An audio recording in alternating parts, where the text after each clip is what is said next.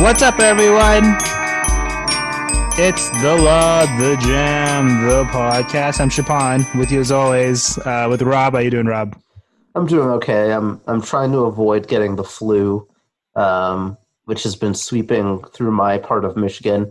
But I'm very happy because the Australian Open started tonight, and I love me some tennis. So Yeah, the Australian Open, Novak Djokovic. I'm a big fan of his, and I'm hoping that he can win another record, another Grand Slam, and get closer to Federer and Nadal. I think he'll be number 17 on his Grand Slam tally. I get pretty hyped for the Australian Open, even though I don't really get to watch too much of it during residency, but it should be fun. I'm also here with Lucas, who doesn't care much for tennis, I don't think. How you doing, Lucas? I'm good. Well, I was good until Robert informed us a moment ago that all of Eastern Michigan has the flu, and now I'm a little concerned about that. But I'm doing great in New York. That's concerning. I mean, I also have a cold. I think I have maybe a viral, I have a sore throat. So hopefully it doesn't get worse. I'm just eating a bunch of oranges. If you're listening to this in Iowa, don't go to Shaps Hospital. He'll cough on you. I'll cough on you. I'll put on a mask or something maybe. But yeah, don't come directly in contact with my throat, because that would be a bad idea. We're here to talk about the Clippers, of course, not so much about the flu season and cold season, which is also unfortunate. Go get your flu shot, doctor's orders. But also the Clippers, 133-130 yesterday against the New Orleans Pelicans, a good New Orleans Pelicans team, 10-4 their last 14 games, playing pretty well, even though Jrue Holiday didn't play yesterday. So it was probably a pretty solid win. By probably, I mean definitely. Mo Harkless and Paul George were also not available. And really, it was the Kawhi Leonard and Lou Williams show. We can talk about this game quite a bit. Mostly the Clippers were behind virtually all game until they kind of turned it on in the fourth quarter, held the Pelicans to 20 points. Rob, how did you feel about this game yesterday? The game was pretty fun, really, which, again, is something kind of a theme that the Clippers games have not been super fun this year. This game was pretty fun. It was enjoyable.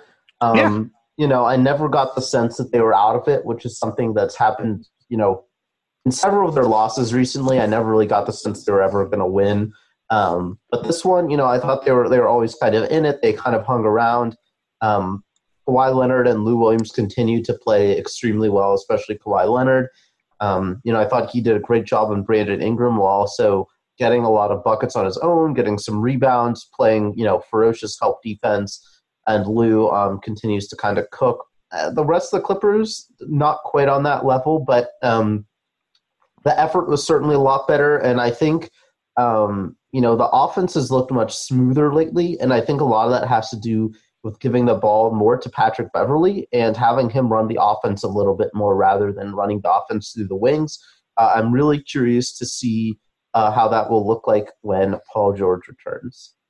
Yeah, Pat's had some great numbers recently. A lot of near triple doubles. Even this game didn't really particularly stuff the stat sheet, but still had six boards, 6 assists, 9 points, 3 steals. Really still a pretty nice stat line, all things considered. Landry Shamet's also been playing pretty well. I think that's been worth noting. He's been a little bit more versatile recently. It seems like he's getting his legs under him a little bit more, which is important for this team. Lucas, what did you think of that game yesterday?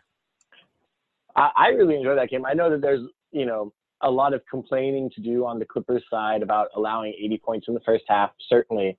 But for me, it was, first of all, yeah, the defense is bad when you allow 80 points in the first half. But when the first half ends 80-70, that means it's been kind of a fun game to watch. There's been a lot of offense going on. I think that was definitely true. And the other thing for me was that this was the rare NBA regular season game that was, to me, had self-contained interesting components, not with regards to the season narrative or what's really happening with either team, but just the tactics of this game actually were fun for me to watch and kind of get into, which normally, even Doc Rivers doesn't really change what he's doing game to game in the regular season typically. So normally it's the same day in, day out for the Clippers, but watching how the Clippers kind of adjusted to Ingram and how the Pelicans were trying to exploit where the Clippers were missing guys by playing that small and playing Ingram so much at the 4. I thought it was really interesting to see how the Clippers kind of handled that unique situation. Yeah, Kawhi Leonard played Ingram quite a bit. Kawhi Leonard actually has been playing a little more defense on premier scores. Everybody ranging from Brandon Ingram to legendary former Raptor Terrence Ross, who scored 51 points on the Clippers. Every time I see him, I'm worried he's going to score 30 points in a row. But Kawhi's defense and his willingness to pick up assignments, they mentioned it on the national telecast, which I listened to with Hubie Brown, who's always a joy to listen to. They were mentioning that Kawhi has had more of a willingness to pick up premier scorers a little bit more so now than before. And of course, it helps when we don't have Mo Harkless and Paul George out there, especially against a guy like Brandon Ingram. I think it merits talking about Kawhi a bit. Rob, how have you seen Kawhi these last handful of games? I mean, he's been on a tear offensively. He really looks as good as he's probably looked. Like, he looks really good out there. He looks really healthy, which I still think is the most important thing. I mean, him playing well is obviously important, considering the Clippers have kind of committed to him as their franchise player, for the foreseeable future. But I think the health is most important. He looks much more explosive than he did earlier in the season. You mentioned that he's been guarding more premier defensive offensive players on defense, which he has been doing. He's been doing that well while also maintaining that level of help defense, which he always brings in, which is honestly more important than his man-to-man defense, his ability to make those plays in passing lanes and get steals without, making poor rotations and screwing up the rest of the defensive scheme is really impressive. And he just looks really good. I mean, I don't think he's on defense. He's still quite as good as he was in his, defensive prime, which was much earlier in his career, 2012 to 2014. But he's looks, very, very good on that end, certainly all defense. And on offense, I mean, he's powering through contact. He's getting around guys. He's getting to the free throw line. He's getting more lift on his shot after his shot looked really flat earlier in the year. I think he looks really, really good. I mean, I still get into arguments with people on Twitter about how I don't think he's the best player in the NBA, but he certainly looks like, he's right up there, and that's really good for the Clippers. I don't know what the definition of best player in the NBA is anymore, but I think if the game's on the line, I think I want Kawhi Leonard on my team more than any other player in the league right now. And if that's enough to kind of push him in the idea of best player, because everybody will go on about the regular season, and I understand that Kawhi is definitively not the best player in the regular season. He won't be this year, won't be probably ever with how load management is, unless he is eventually allowed to play full seasons. But I don't know. I don't think that there's another player in the league. I called him a cheat code last podcast, and I still think he is. His ability to get to the mid-range and hit shots consistently in that mid-range area, which teams will allow, is just so elite, and I feel like nobody else really has it. I think Chris Paul has it to an extent, but he's so much smaller that it's easier to bother him, whereas Kawhi is so rugged and big and has such a huge frame that he can really bully anybody to whatever spot he wants to get to. So I don't know. I feel like I'm done with this whole defining the best player in the league thing, but I think Kawhi is the guy I want to end a game, any game, and I think that goes volumes. Lucas, Kawhi, to you, is he just looking healthier to you? How good is this guy right now? Yeah, I think he looks healthy. I mean, there's definitely been times during the season when he hasn't looked fully healthy, but I think there have been times earlier in the season when he did look fully healthy as well. There's been a couple of games where he's looked a little off. But recently, more so than health, I think that, it's worth noting, even as the Clippers have been downplaying it, that they went through and are kind of just still emerging from, I don't think we can even say they're fully out of it, a really bad stretch in the first couple weeks of January.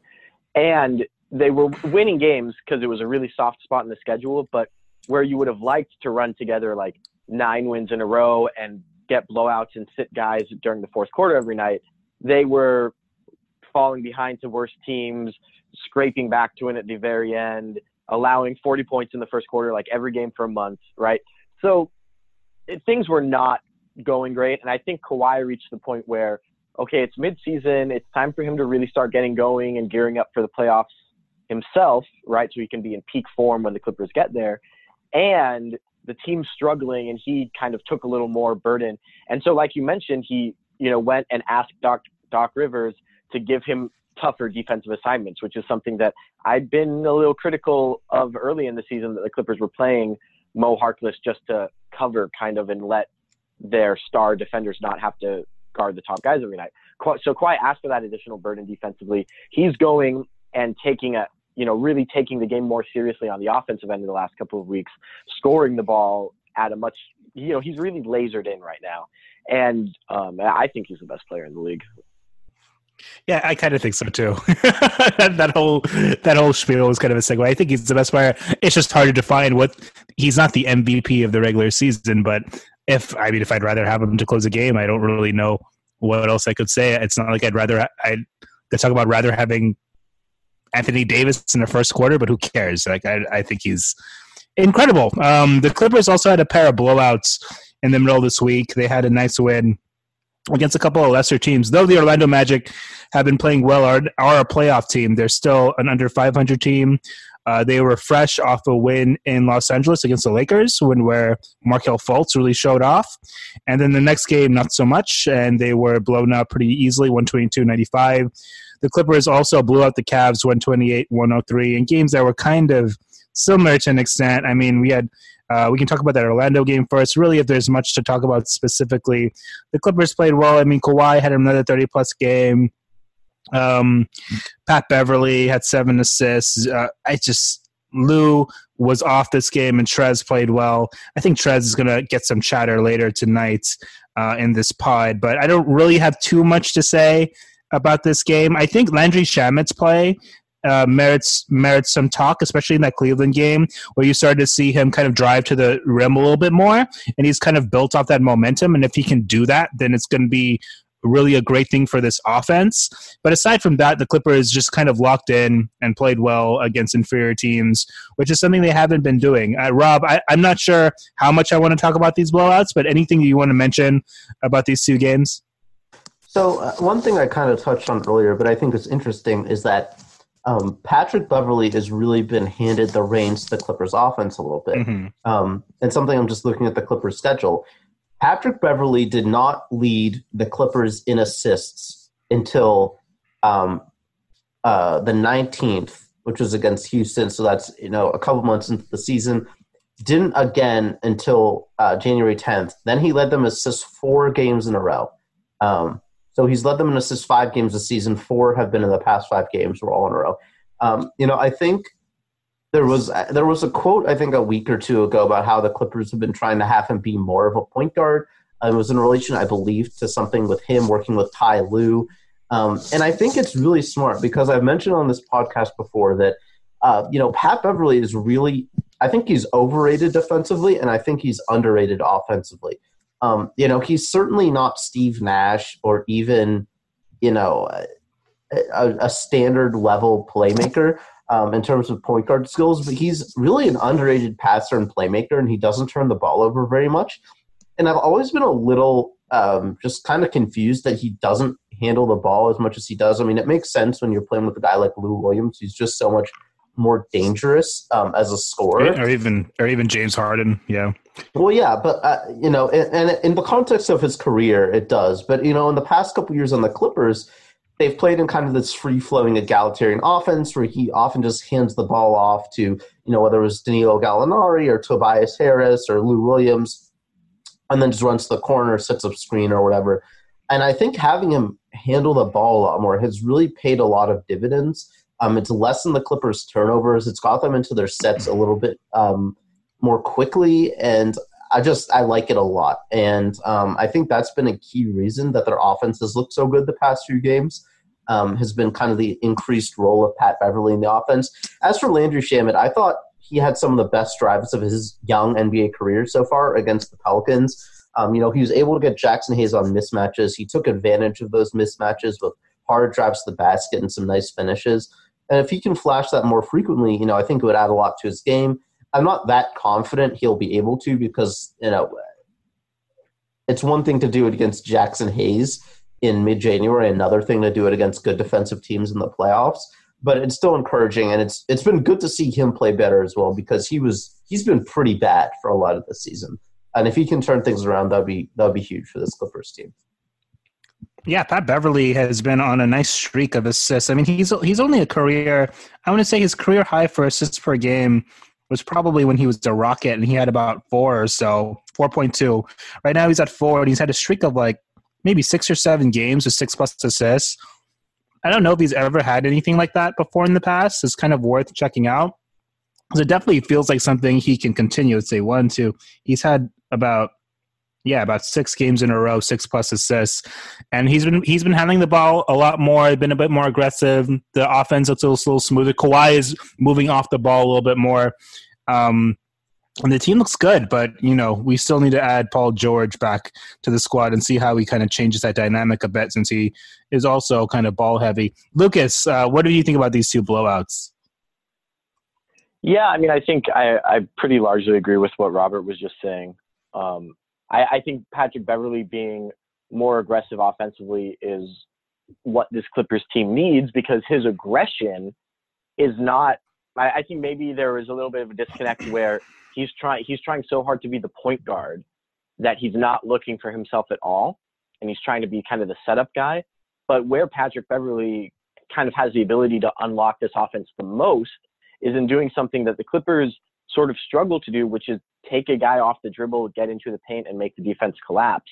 And I think the reason why the Clippers offense has hit so many kind of lulls this season is because guys that they were kind of relying to do that, like Landry Shamet and Rodney McGruder, have just consistently beat a guy off the dribble, get into the paint, make the defense collapse, and then be able to make a play from there. So when Pat is aggressive offensively, he's capable of doing that, and that, I think, has made a huge difference for the Clippers offense. Yeah, Kawhi Leonard had 43 against the Cavs, his season high. He was a couple points off of his career high. He was great. We've said a lot about him offensively. The Clippers did have a dip against the Nuggets. I don't think we talked about that game because we didn't pod last weekend. 104-114. The score is probably a little bit closer than the game really was. The Clippers did make a little run at the end of the game, but honestly, I wouldn't take too much solace from it. The Nuggets were on the second game of a back-to-back and just looked kind of rugged, and the Clippers never really were in position to win this game. They're really entirely only in this game because of Kawhi. Lou Williams had a good game too, and Montrez put up his usual stats, but the rest of the team looked pretty sluggish. Not really too much to say about this game, aside from the fact that at that time, the Nuggets just looked better than the Clippers, and the Nuggets are stacked. So it's not that weird to say that. They're also ahead of the Clippers in the standings right now, though they are playing the Pacers right now. I don't know what that score is. The Nuggets are good, and the Clippers looked quite a bit lesser than them. Lucas, we can start with you. This whole Nuggets versus Clippers thing, I mean, this is a Western Conference power. They are ahead of us in the standings. They are probably going to be a 2 or 3 or 4 at minimum seed. They're a good team. They're very, very loaded with players. They seem like if they get an injury, they have another guy they can pick right up. Michael Porter Jr. is even making a nice little flash for Clipper fans who might regret losing him or picking Jerome Robinson over him, but we can talk about that at a later time. I'm not a big fan of back injuries. What do you think about the Denver Nuggets, Lucas, and how they kind of look against a team like the Clippers? Yeah, I'm not sure that this is – so Denver's a really good team, although I think they're the kind of team, in my mind, and maybe this is controversial, where if you are really scared of a playoff series with the Nuggets, then you're probably not winning a playoff series against like Philadelphia or Milwaukee or the Lakers. So I think that, like, while they are one of the best teams in the West and they would play the Clippers hard in a second round series, this is if the Clippers play this team in the playoffs, it would be very disappointing for the Clippers to lose that series. But the Nuggets are good enough that when you're playing in Denver and Paul George is out, right, that should be a pretty competitive game. It's not a team that you would expect to put away on the road with Paul George out. It's still, I don't think, is a team that you should get blown out by. And yeah, it ended up being 10, but like you said, the Clippers kind of made it seem a little closer than it was with some garbage time stat padding. Ultimately, this was just another game in January where the Clippers have not played defense in the first half. They allowed the Nuggets 66 first half points. And from there, you let a team like Denver go up double digits at halftime at home. that's going to be a really difficult game to go and win. So for me, it comes down. I don't think there's a lot you can read about the matchup between these two teams from this game. It's also not a matchup I'm super worried about from the Clippers' perspective. But I think what you read from this game is sort of that continued struggle with intensity that the Clippers have been having through January, and kind of, I think, we're having up through these last few games that we've been talking about, where Kawhi has shouldered a little bit more of the load. Rob, much to say about this Nuggets game? No, I agree almost entirely with Lucas. I think the Nuggets are very good, but they are a team the Clippers should beat in a playoff series. I remain probably less concerned about them than I am about any of the other top Western teams. I mean, obviously far less than the Lakers, but I'd say even I'd be less worried playing them than I would the Rockets, or probably the Jazz as well. I just think they don't match up very well with the Clippers. I know Jeremy Grant defended Kawhi decently well in that game. I don't really trust that to last. I'm not that worried about them. Like, so many of their players, they've had a similar season to the Clippers in that their record is really good, but they've had a lot of kind of disappointing losses, and their fans have been kind of up in arms. But unlike the Clippers, most of their players outside of, like, Rodney Magruder are having perfectly fine seasons. The Nuggets have a lot of guys who've, like, really stagnated in their development or progressed. Like, Gary Harris is just nowhere near the player that I thought he was going to be when he broke out a couple years ago. Jamal Murray is good, but he's not great. Like, he doesn't really look like a future all-star, and they're paying him the max. Several of the other young guys haven't really broken out. Juancho Hernan-Gomez, Malik Beasley, and Monty Morris have taken steps back. And Michael Porter Jr., I still don't – I see the hype to some extent because, he's huge and he can really shoot it and he can really score. But he's not a good defender, and he doesn't do anything else on the court besides shoot. And that while that player can still be really good, like, I think he's going to have a very long NBA career. He's going to drop a 50-point game, like, if he remains healthy. But I mean, all the insane hype over him, I think, is a little jumping the gun a bit. But yeah, I mean, I'm not really that worried about the Nuggets. They're a good team. As Lucas mentioned, up in Denver with the altitude, they're especially dangerous. But I don't think there's too much to take away from that game without Paul George, and with the Clippers still in a bit of a funk. I think I'm not particularly worried about the Nuggets. Yeah, I think that's all fair, especially after seeing Denver struggle so much last postseason, closing out pretty inferior teams and losing to the Blazers. I don't think they're meriting fear just yet, even though they're a really good regular season team. We'll see. We'll see what they do. The Clippers also, I don't think we touched on the Warriors game. There's really not much to say at all about that game. The Clippers really just turned it on to the fourth quarter in what was a pretty blah game, and had a great fourth quarter and won going away. Pat Beverly almost had a triple-double, and Kawhi played well. Lou turned it on late, and so did Trez. I just don't really have much to say about this game, aside from the Clippers really just continuing their streak of poor play and then using a strong quarter to put away a very inferior team. I don't know. Do you guys have anything to say about this game? Rob, do you have anything to say about that Warrior game? Not at all. Lucas? No. I remember that I watched this game, but I don't remember what happened in it. It was a long time ago. It was a long time ago. It's been a while. Yeah, that's pretty much that game for you. And that really covers all the games that we haven't covered the last couple of pods. We were away last weekend, and we're back here now. I think we can talk a little bit about some trade chatter. Lucas, you have a series that you're doing recently about some possible trade prospects, including, I think you did Dwayne Dedman just recently, and a few other guys kind of coming up in the pipeline. So through your initial research, have you seen anybody that's kind of jumped out to you as like, oh man, this guy looks really interesting or really gettable? Or has anything kind of popped out so far, just kind of looking at some names? There's nothing for me that has really screamed like the right combination of this is the guy that the Clippers need and this is a guy who the Clippers can get without giving much up. There's a lot of guys out there who will help, but maybe still have some holes. And you'd have to give up, potentially assets to go and get. I think maybe Dedmon, who you mentioned, is maybe the one guy that you wouldn't have to give up assets for, but he has really had a putrid season in Sacramento this year. There's some grounds to hope that he would bounce back, but it would be a pretty big risk to even just give up Mo Harkless in a contract swap for Dedmon. So, it's more a matter of who the Clippers decide they want, and if they want anybody enough to attach maybe their first-round pick this season to go and get an upgrade, and then just which teams are going to be a little more willing to deal, which teams are going to maybe get a better offer elsewhere, that sort of thing. I think this bleeds also a little bit into some of our Twitter questions. I can ask you, Rob. Rob, what do you see right now as being the Clippers' most obvious deficiency? I think we've touched about it, particularly about possibly the center position. Is that still what you're thinking right now? Yeah. Yeah, I mean, I think I've been back and forth kind of at points this season between point guard and center.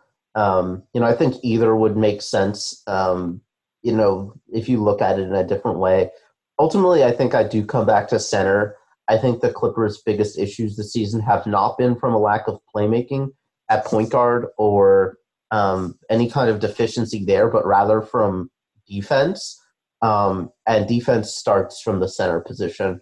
And while I do understand the need to play Zubac more, and I've written about there are games where he should, I do understand their real deficiencies. He's not a super versatile offensive player. Montrezl Harrell is clearly a far superior player on that end, and that does matter. Montrezl Harrell, in games when he's fully engaged, does provide an energy level that is really hard to quantify and is really valuable. So I understand why Doc Rivers plays him. That being said, he's overplayed, and his defense, especially in the last few weeks, has been downright atrocious. And really, really bad. I don't know if the Clippers. I don't want to say they can't win a championship with him playing like 28 minutes a game, but it might be harder than it needs to be. So I do think center is the most logical. That being said, I still am not sure. I'm not convinced a trade is necessary. Like Lucas said, I think there are plenty of trades that could help. I'm not sure how many game-breaking, putting the cinch on a title trades there are out there, if there are any, that make sense for both teams. So I would still lean with center, but finding the right fit and the right, combination and trade packages is quite a bit more difficult. Yeah, center's my spot too, and I've been more and more open to the idea of looking to trade somebody like Montrezl Harrell if we can get something decent back for him because of his deficiencies defensively. And I think a lot of Clipper fans might not want to hear that, but I think it's fair to say, physically he just has deficiencies and instinctively he has deficiencies. And they've been tough to watch recently, and that's just kind of been the truth. So I definitely think center is a tough position when you have 28, 30 minutes or so from Trez where the lane is just kind of open. Lucas, do you kind of feel the same way as far as center being the spot to go, or are you still feeling like point guard? What are your thoughts? Yeah, I think center is really the spot that the Clippers need to be looking at. I think the question asked also like that power forward could be an option. And I do think that the Clippers are probably looking at power forwards because I think they would like, any trade that they make is probably going to involve Mo Harkless going out because that big expiring contract is going to need to be the centerpiece to bring in any, well-paid player that the Clippers want to acquire. So I think in his place, they would really like to add kind of a sharpshooting power forward because when you think about it, when they know that they're going to be playing small with Kawhi at the 4 a lot in the playoffs. So whoever you get is going to be sort of that stretch 4, maybe next to Zubac, maybe they get someone else in for Zubac, maybe play 20 minutes a game in the playoffs and then sit when the Clippers go small. So yeah, I think they will look for a 4, but I think the biggest hole that they have to fill is at center because Montrezl Harrell just has not been good defensively, and teams are going to keep exploiting that, and especially in playoff series against certain matchups where he's being asked to guard Anthony Davis, where he's being asked to guard Joel Embiid or Jokic or whoever, if the Clippers are really going to lean on him for, 30 minutes a game or more in the playoffs, they are going to really suffer both in those individual matchups and because he really does not make good reads as a team defender. He is constantly out of position. He turns his hips the wrong way and then isn't able to recover back to the roll man when he hedges out on a ball screen. I mean, all these things that really make you feel like, man, this guy is not going to be able to play big playoff minutes if he doesn't figure it out defensively in the next couple of months. Zubac's a little more solid in his positioning, but very slow with his feet. And so he's another guy who I think Zubac can play playoff minutes. He's solid. Trez can play playoff minutes too as a second unit guy, but I don't think he's someone you want kind of coming in and anchoring your team down the stretch, which is what he's been doing for the Clippers so far this year. Zubac is a guy that you can play 18 minutes in the playoffs as long as the other team is playing a traditional center as well. But he's also not really the guy that you want in there down the stretch. And so I think that's what they need is they need to give Doc Rivers another body at center that he feels like is sort of the third way that he can go with 8 minutes left in a close game when the Clippers need defense, but also need someone who maybe can space the floor, is a little more mobile. So that's where you look at, a guy like Dedmon could potentially fill that role if he bounces back to his Atlanta form. A guy like Gorgui Dieng, who's not spectacular by any sense, but maybe can navigate that space a little better than Trez or Zook can, and can also shoot the three, right? So a guy like Marc Gasol would be amazing for the Clippers, or even a guy like Steven Adams who doesn't shoot, but definitely has the defensive side of the floor covered. But how available, the first few guys I listed aren't super exciting. The second couple of guys I listed are going to be really hard to go get at the deadline. Yeah, I think that covers a lot of what we want to talk about. We can kind of go to Twitter questions. Rob, do you want to lead that off? Yeah, we can do that. So first off, we have David Nagy asking, which of these three player types is it most important for the team to acquire by the trade deadline? 1, playmaking point guard, example, Lowry. 2, defensive center, Marc Gasol. 3, stretch 4, Marcus Morris. Again, I think we all lean towards center. For me, it probably goes center, point guard, stretch 4. I see why they could use a stretch 4, but I just think in the playoffs, Kawhi is going to be playing at the 4 a fair amount, and JaMychal Green should be getting a lot of the rest of the 4 minutes, and I'm very happy with that combination. So, center and that point guard are pretty clearly 1 and 2 for me. Yeah, it's center for me, probably point guard next. I think JaMychal Green is an important player to kind of mention, especially if we need to go small, which is a reason why, one of our centers is so expendable for a long-term guy, because there's concern that, let's say we trade Trez or such, that what if we go against a team like the Rockets, what are we going to do then? I think we've all kind of talked about this too in our group chats about JaMychal Green's ability to play a stretch 5 and how good he was against the Warriors and how good he could be then too. And he gives the Clippers a little bit of versatility. He is essentially kind of our stretch 4 already, even though he's not like a high volume scorer, but he absolutely takes the shots he's supposed to take, which is like almost half the battle. So yeah, center for me is still number 1. Playmaking point guard is number 2, which is kind of being also minimized a little bit if Bev continues his playmaking. Yeah, go ahead, Lucas. Yeah, I think that center is definitely the Clippers' biggest need, kind of like we were just talking about. But I would be open to them trying to go after a point guard, if only because sort of like, some of these center names may be hard to get, maybe not even a perfect fit. Even a guy like Marc Gasol, who you think maybe is exactly what you want for this season, is going to be difficult to go get and is on an expiring contract and is turning 35 next week, right? So there's not, you don't necessarily feel great about any of your options there, and you might have to give up a lot to go get one of those guys. At point guard, what the example from the question was Lowry, which of course Lowry would be an amazing get for the Clippers, but it's hard to see Toronto being willing to part with him.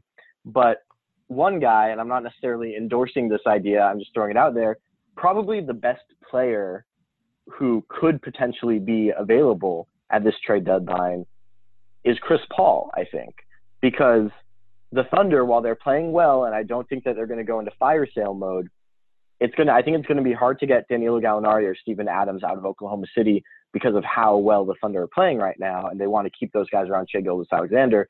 But Chris Paul, with 2 more years left on his deal after this year, at like 42 and 44 million, I think, in those 2 years, and he's turning 35. That is a big team building obstacle for Oklahoma City. They got given 2 first-round picks by Houston to take that deal back in the trade. And I think if they were able to move off of that money, that would be a big, big kind of boost to their long-term vision, even if it would set them back a little bit in terms of the playoff hunt this year. The Clippers have the pieces to offer that cap relief to Oklahoma City. Is that going to be enough? Maybe Oklahoma City thinks they can get positive assets for Chris Paul back, if not now over the summer. Maybe the Clippers aren't really interested. Well, I don't know exactly how things landed with, I think Chris and Blake really had more beef with each other than either of them did with Doc, but a Chris and Doc reunion could be a little tumultuous. I do think that Chris Paul wants to be back in LA with his family. So I think he would really want to try to make that work. But I don't know, that's interesting to me. I still think center is the team's biggest need.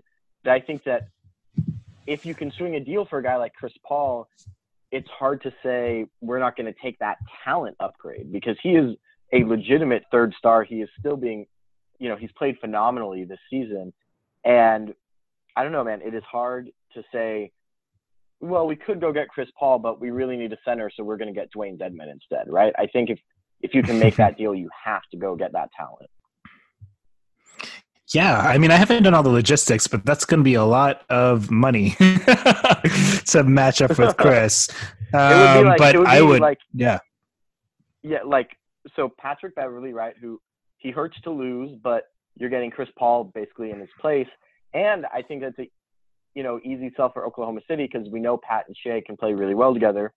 Mo Harkless, who needs to go out for the money, so you'd be running with JaMychal Green and Patrick Patterson as your starting and backup 4, but obviously playing a lot of small ball in the playoffs. And then Rodney McGruder and Jerome Robinson for salary filler. So 2 guys who, really have been pretty bad this year on the bench for the Clippers.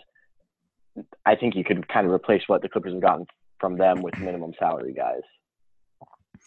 Yeah, that would be interesting. That would be a pretty cool story for Chris Paul to end up back in LA and win a title with the Clippers. Man, I can't even imagine. I'm not going to lie that I haven't been monitoring OKC 2020 and 10 for Shai Gilgeous-Alexander. Me and Rob were thinking about doing a pod after that game, but we would have just talked about Shai for 30 minutes. So I'm glad we did it. Rob. I think Clippers fans would listen to that, to be honest. Oh my gosh. Don't even get me started. I was watching a bunch of that game, really rooting for him to get that last. I think it was a last assist that he needed to get. He was fantastic. He's been fantastic.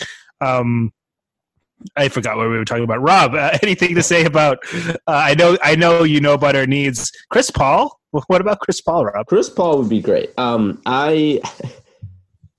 I do think losing that much depth would hurt at least a little bit, especially Mo Harkless. I mean, I don't think losing McGruder and Jerome hurts very much at all. Maybe a little bit if you still have hope McGruder can turn it around.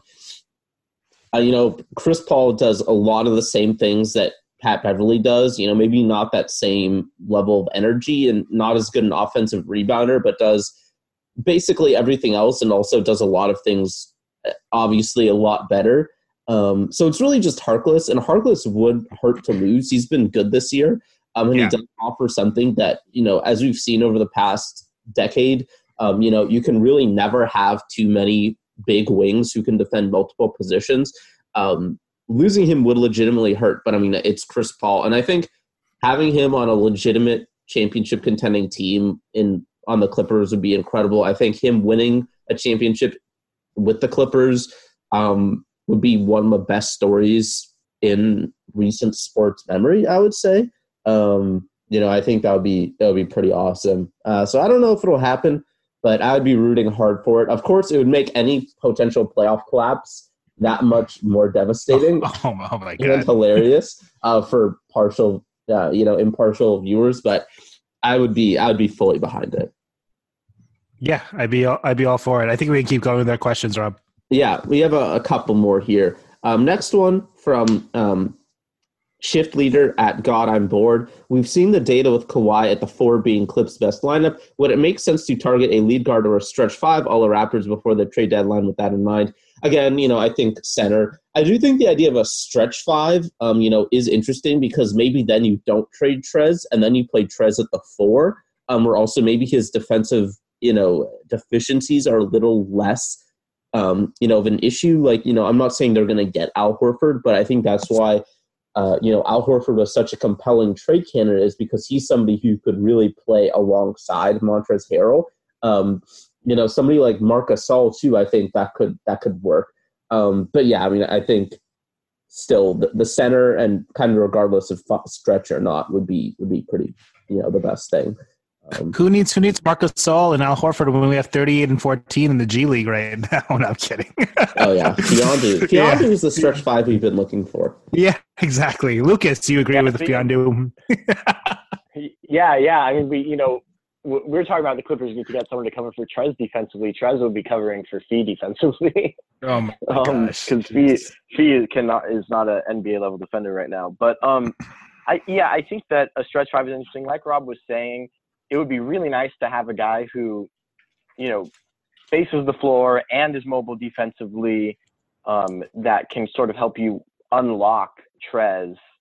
But it's also hard to figure who that guy is. Because even a guy like Marc Gasol, I don't know that there's enough mobility in a Trez Gasol 4-5 pairing to be viable except against other teams that are going super big. And the more down the list you get into guys like Gorgui Dieng and Dwayne Dedmon, yeah, they might be able to play together for spurts as part of a second unit because those guys space the floor. But that's not really going to be like neither of those guys are the kinds of talents that are going to be huge additions to this team. So, I'm really interested in the potential of the Clippers getting a guy who can sort of quote unquote unlock Trez by covering for him defensively. Not saying that this is realistic, but a guy like Al Horford probably would be the ideal fit there, who's a little more do it all defensively, a good shooter, a good distributor from the high post as well. But even setting aside the sort of playing with Trez factor, I think the Clippers would really like, they've got Zubac in this sort of traditional interior center, rolls to the rim, strong, slow inside, that kind of guy. I think they would like to get someone who is a little more mobile, a little more athletic, can shoot the basketball a little bit. That would be without sacrificing size on the inside, like Montrez does because of his height. But I think that's kind of the mold of what the Clippers would like to get out of another center. So yeah, I think a stretch 5 would be good. When it comes to adding another guard, the Clippers are actually already in a good position to bump Kawhi and PG down a position because Pat Bev, I think, should be on the floor almost at all times for the Clippers, late and close games. And then you have the ability to play Lou Williams when he's hot, play Landry Shamet if you just want someone to space the floor, or if Landry's hot, go offense, defense with Landry and Lou, although Landry hasn't been great on defense lately. But still, I think you've got a lot of options there. I don't think the Clippers are in a position where you're thinking like, man, well, we're going to be going small, but if we're going to go small, we need to go get another guy. I think the Clippers have the guys they need to do that. Yeah. Yeah, Rob, we can get to the next question. Yeah, last question. So they've all been kind of similar, so sorry if our responses aren't super varied, but, it happens. Last one is from Clipperman at Clippers All In. Does the Trez trade look possible, especially if Clippers don't feel they can retain him after the season? This is a little bit different because it's not really about the Clippers' needs so much as, what might or might not go out. I do think it's looking more possible than it might have looked at the start of the season. Because, again, I think certainly kind of his defense has been really bad lately. And whether that's just a slip for him, like maybe he's playing through an injury, he's just going through a rough stretch, I don't know. But it's been really bad. And, I think there have been some comments lately that have kind of, Doc said, a couple weeks ago that I don't remember what the exact quote was, but it was something about, Trez not playing, as well as he might. It was like he closed the game with Zoo for that game, and a reporter asked him, Doc, what did you like from Zoo tonight that made you decide to stick with him in the fourth quarter? And Doc said, well, it wasn't so much what I liked that Zoo was doing as what I didn't like that Trez was doing. Yeah. And that's the first time that I was like, whoa, that is a spicy statement for the press. Yeah. Yeah. And, I think that's fair. I think Trez has improved a lot as a passer in terms of actually being able to make the reads. But I think his willingness to pass is still very much an issue. There are times where he plays with his head down, where he just decides, I'm going to try to score on this possession, even if he knows maybe that the smart play is to pass, or he can see that there is an angle for a pass, but decides he should try to score anyway. Just decision-making on both ends is still not really a strong suit, and that is a weakness at the highest levels of basketball. So, I think there's certainly, a decent chance that he gets moved. I think the fact that he's a free agent and the Clippers might not want to pay him as much as other teams will is a factor. I mean, I think he's getting at least $480 from some team this summer, if not more. And I don't know if the Clippers want to pay him that. So, yeah, I definitely think it's possible that he gets traded. Yeah, I mean, we've been very hesitant about wanting to pay Montrezl Harrell even before earlier this season. There's been an idea of the Clippers win the title, they're kind of handcuffed and maybe need to pay him. But we know that the Clippers front office are fairly savvy. They're not just going to throw money unless it's at Blake Griffin and then they trade him within 6 months. But I'll be perfectly honest, of all the core people on this Clipper team, Montrezl Harrell is the guy that I think should be the most available. He has obvious deficiencies. His defensive lapses are super killer, and he's offensively improved a lot. I think as a one-on-one player, he's improved beyond what I even thought he could do when he first came to the Clippers, but he has a lot of tunnel vision. I feel like sometimes he doesn't make passes, even though he's improved a lot in that pocket pass area, that Draymond Green sweet spot. He still often just puts the ball down and heads straight to the rim, and I think teams know that that's often what he'll do. He's done a great job becoming more independent from Lou Williams off pick and rolls, but he still has huge deficiencies. And for this team that has Lou Williams, Paul George, Kawhi Leonard to close games, you wonder how much you need a guy like Trez, and with his creativity. He's great when it's Lou and him and George and Kawhi are maybe off the floor. One of them's off the floor for the creativity that he would offer then. And we did see Lou kind of go 1-on-5 when Pat and JaMychal were on the floor against the Pelicans, and how that kind of got cold quickly. But he seems like the guy that's most readily tradable, especially with that contract looming. I just don't want to give Trez that much money. I think that he's too limited, and it would come and bite the Clippers if we did give him that much money. Granted, he's so young and he has some upside. I'm not sure how much upside he has left at this point and how much better he's going to become. And I'm sure people will hear this and get frustrated because he's been better and better every season. But I feel like he's getting close to his ceiling unless he really drastically just changes the way he plays. Yeah, Lucas, do you have anything to say about this? Yeah, Trez. Trez is so good, and I don't want us to get lost in our critiques of him. The fact that he is one of the most skilled offensive, he doesn't have a well-rounded offensive game in terms of his shooting or playmaking or anything like that. But when it comes to interior scoring, he is not just an energizer off the bench kind of guy. He is legitimately one of the most skilled interior scoring players in the NBA today. Great. And I don't want that to get lost in the criticisms of him defensively. I think that Trez is a very, very good player. I think that he maybe is the kind of guy who needs to be a very, very good player on an okay team instead of being a good, solid player on a team with championship aspirations. I don't know where he fit. He doesn't seem to fit as cleanly for me into a defined role on a contending team that's going to have these like intense slugfest late in the postseason. So that's what's difficult for me with Trez. So I do think a trade could be likely.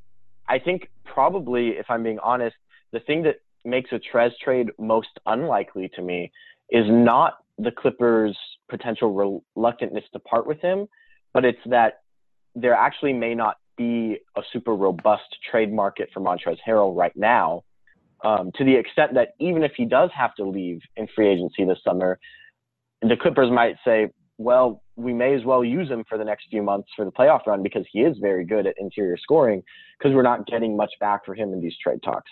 He seems to me like a guy that no one really wants to pay $20 million to, but everybody thinks that somebody is going to pay $20 million to. And so he doesn't quite have like if Trez was on a 3-year deal for $12 million a year, he would have a lot of value if the Clippers shopped him at this trade deadline. But on this expiring $6 million deal where everyone knows he's going to chase the money in the summer, it's really, really, it's hard to see a lot of teams giving up a lot for him. And then you run into the question, as soon as you start saying, well, maybe this team, maybe if a team really likes Trez and they want to chase him this summer, they'd be willing to trade for him now. And you start looking at the teams that we're talking about, you start going, well, you can't send Trez to Minnesota. There's no way he can play with Towns, right? Like, and then you start realizing, man, Trez is, because of his unique limitations, he doesn't fit very neatly in a lot of places. So maybe what the Clippers need to do is find that team that really wants Trez. Maybe it's Atlanta, maybe it's the Knicks, and orchestrate a 3-team trade where Trez is going to, say, Atlanta, and a draft pick is coming from Atlanta to whatever team the Clippers are talking to, and the players the Clippers want is coming back to them. Yeah. I think that'll do it for this episode. Do you guys have anything left to say before we get to shout outs and credits? No, really. Lucas, Rob. No, I'm good.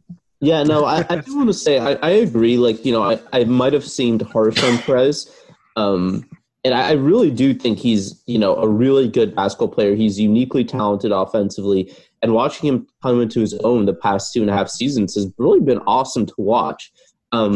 But I agree. I think he's just not a clean fit in a lot of places. And I also agree that, and this is something I actually strongly support, Trez seems like the guy who will go to whatever place gives him the most money. And I greatly respect that when players do that, because that is probably what I would do. And I think it's the most logical choice. So I don't necessarily think a team that's trading for him down the stretch run, if they don't have the ability to or the desire to pay him next year, it's a true rental. I don't think I think he's kind of a loyal guy, but this is probably going to be his biggest and only payday, because he is 25 now, maybe closing in on 26. He's, a smaller, undersized center who relies on athleticism. 4 years from now, he is probably not getting much money. This is it for him. And I think it's 100% the smartest move for him to go wherever the money is. I think that's what he's going to do. And I think that will scare some teams off him, even if they do like him a lot. So I think it would have to be a team that loves him or a team that thinks he is the missing piece. And I think both of those, could be hard to find. But I would be happy to have him. I think having him on a championship-winning Clippers team would be really cool. He's a fan favorite, and watching him develop has been awesome. But outside of that, not really. Clippers have what should be a very fun week coming up. They have 4 road games, including a back-to-back, Tuesday, Wednesday, Dallas, and Atlanta. Atlanta is the worst team in the NBA. So I'm assuming Kawhi will sit out for that one. The Clippers, honestly, even without PG and Kawhi, I think the Clippers should be able to win in Atlanta, even on the second night of a back-to-back. They're that bad. Dallas should be a fascinating game. At Miami on Friday should be a really great game. Kawhi, Jimmy Butler is always a great matchup. And at Orlando, again, not great. The Clippers just blew them out, but they're solid enough at home. They should be decent. It's going to be a tough week. I think the Dallas and Miami games should hopefully be, 2 of the toughest and most enjoyable games the Clippers have had this year so far. What do you think, Rob? This week, I'm It's gonna tough. say 2. I'm gonna say 2-2. That's a pretty tough schedule. It really a lot depends on PG. Doc said he might come back on this road trip, but I don't know. At Dallas and at Miami is really tough. I could see 3-1. 4-0 would be incredibly impressive. Yeah, I'm already going to throw 4-0 out the window. I'll say 3-1. I'll go with 3-1. I'll say they lose the Maverick game and they win the Heat game. I don't know. This is not particularly hard hitting analysis, but I'm going to go with that. I think they at least split those two. Those are tough games in Dallas and Miami. Lucas, what do you think? Yeah, I think 3-1 is a safe bet here. My kind of logic whenever I do something like this is, well, there's two tough games. Clippers are pretty good. Let's say they split the tough games and they beat the two bad teams. But actually, looking at this, I can sort of see Clippers going into Dallas. They've been coming off a couple days rest after this Pelicans game. So you win that game. And then the next night, Kawhi sits out, but you're going up against the Hawks. That's tough. The Hawks are not good, but Kawhi and PG both out is its own story. But let's say you win that game, go to Miami, Kawhi's back, you win again, and now all of a sudden, what's happening when you're the Clippers, right? You're saying, okay, we've won 7 games in a row, or that would be 6 games in a row at that point. We've won 6 games in a row. We're 4-0 on this road trip so far. We got the Lakers in 4 days, and you look right over the Orlando Magic, who you just blew out in Los Angeles. The Orlando Magic, by the way, have 3 guys who can legitimately score the basketball, and a top 5 defense in the NBA. I think that's a really dangerous trap game for the Clippers. If they have a strong game in Dallas, if they beat the Hawks in that second night of the back-to-back, they have another strong showing in Miami. Next game after that Orlando game is against the Lakers. They'll be looking forward to that. That is a classic trap game situation. Yeah, it is early game too. So it'll be interesting to see what the Clippers do this week. I'm not sure. I feel like it could be. It could be a bunch of really interesting games. I wouldn't be surprised if they lost to the Hawks or the Magic. It's like this Clipper team, you just don't know. And the Hawks came into LA last year, I want to say, and handled the Clippers pretty easily when Tobias was still on the team, I want to say. And that was a surprising loss, but Trae Young really carved him up. We'll see. It's going to be an interesting schedule. I want to get to some shout-outs. Thomas Cochran, a one-time shout-out. I want to say what's up to him. Do you guys know Thomas? I don't know much to say. I like to give these guys some due, but I don't know much to say about Thomas. Do you guys know Thomas at all? I recognize the name. Yeah. I talked to him on Twitter. I don't have any. Don't have anything other than that, though. Yeah. Well, you have recognition from Lucas Hahn, who's a pretty big wig for the Clippers. Oh yeah. You know me. As far as our monthly guys, Twisted Wrister is coming up, and he's always been a lot of fun on Clips Nation. Has some great gifts and just a funny dude. We'll love to shout him out. It'll be fun to shout him out again next month. Keep doing your thing. Come with us at 213 Hoops and keep making everybody laugh. Tyler Kenny, Travis Higgins, Richard Moon, Jared Brenner, Vincent Yanagita. If I mispronounce anybody's names, I apologize. Carlos Machado, Chris Escara, Daniel Schwedfeger, Charlie Fu, Yagnish Vadgama, James McIntosh, and Niran Samasundaram. That's pretty much, we went through a few more people because we didn't pod last time. But to everybody that's supporting us, thank you so much for just doing your thing and being part of our community and contributing to help us keep everything going at 213 Hoops. Lots of things in the pipeline for that site and for this community and just kind of going forward. And that'll do it for this episode of the Law of the Jam, the podcast. You guys have anything else to say, Lucas? No, always a pleasure. Hopefully we'll have some good trade deadline stuff coming up. My series of potential targets is going to keep coming out.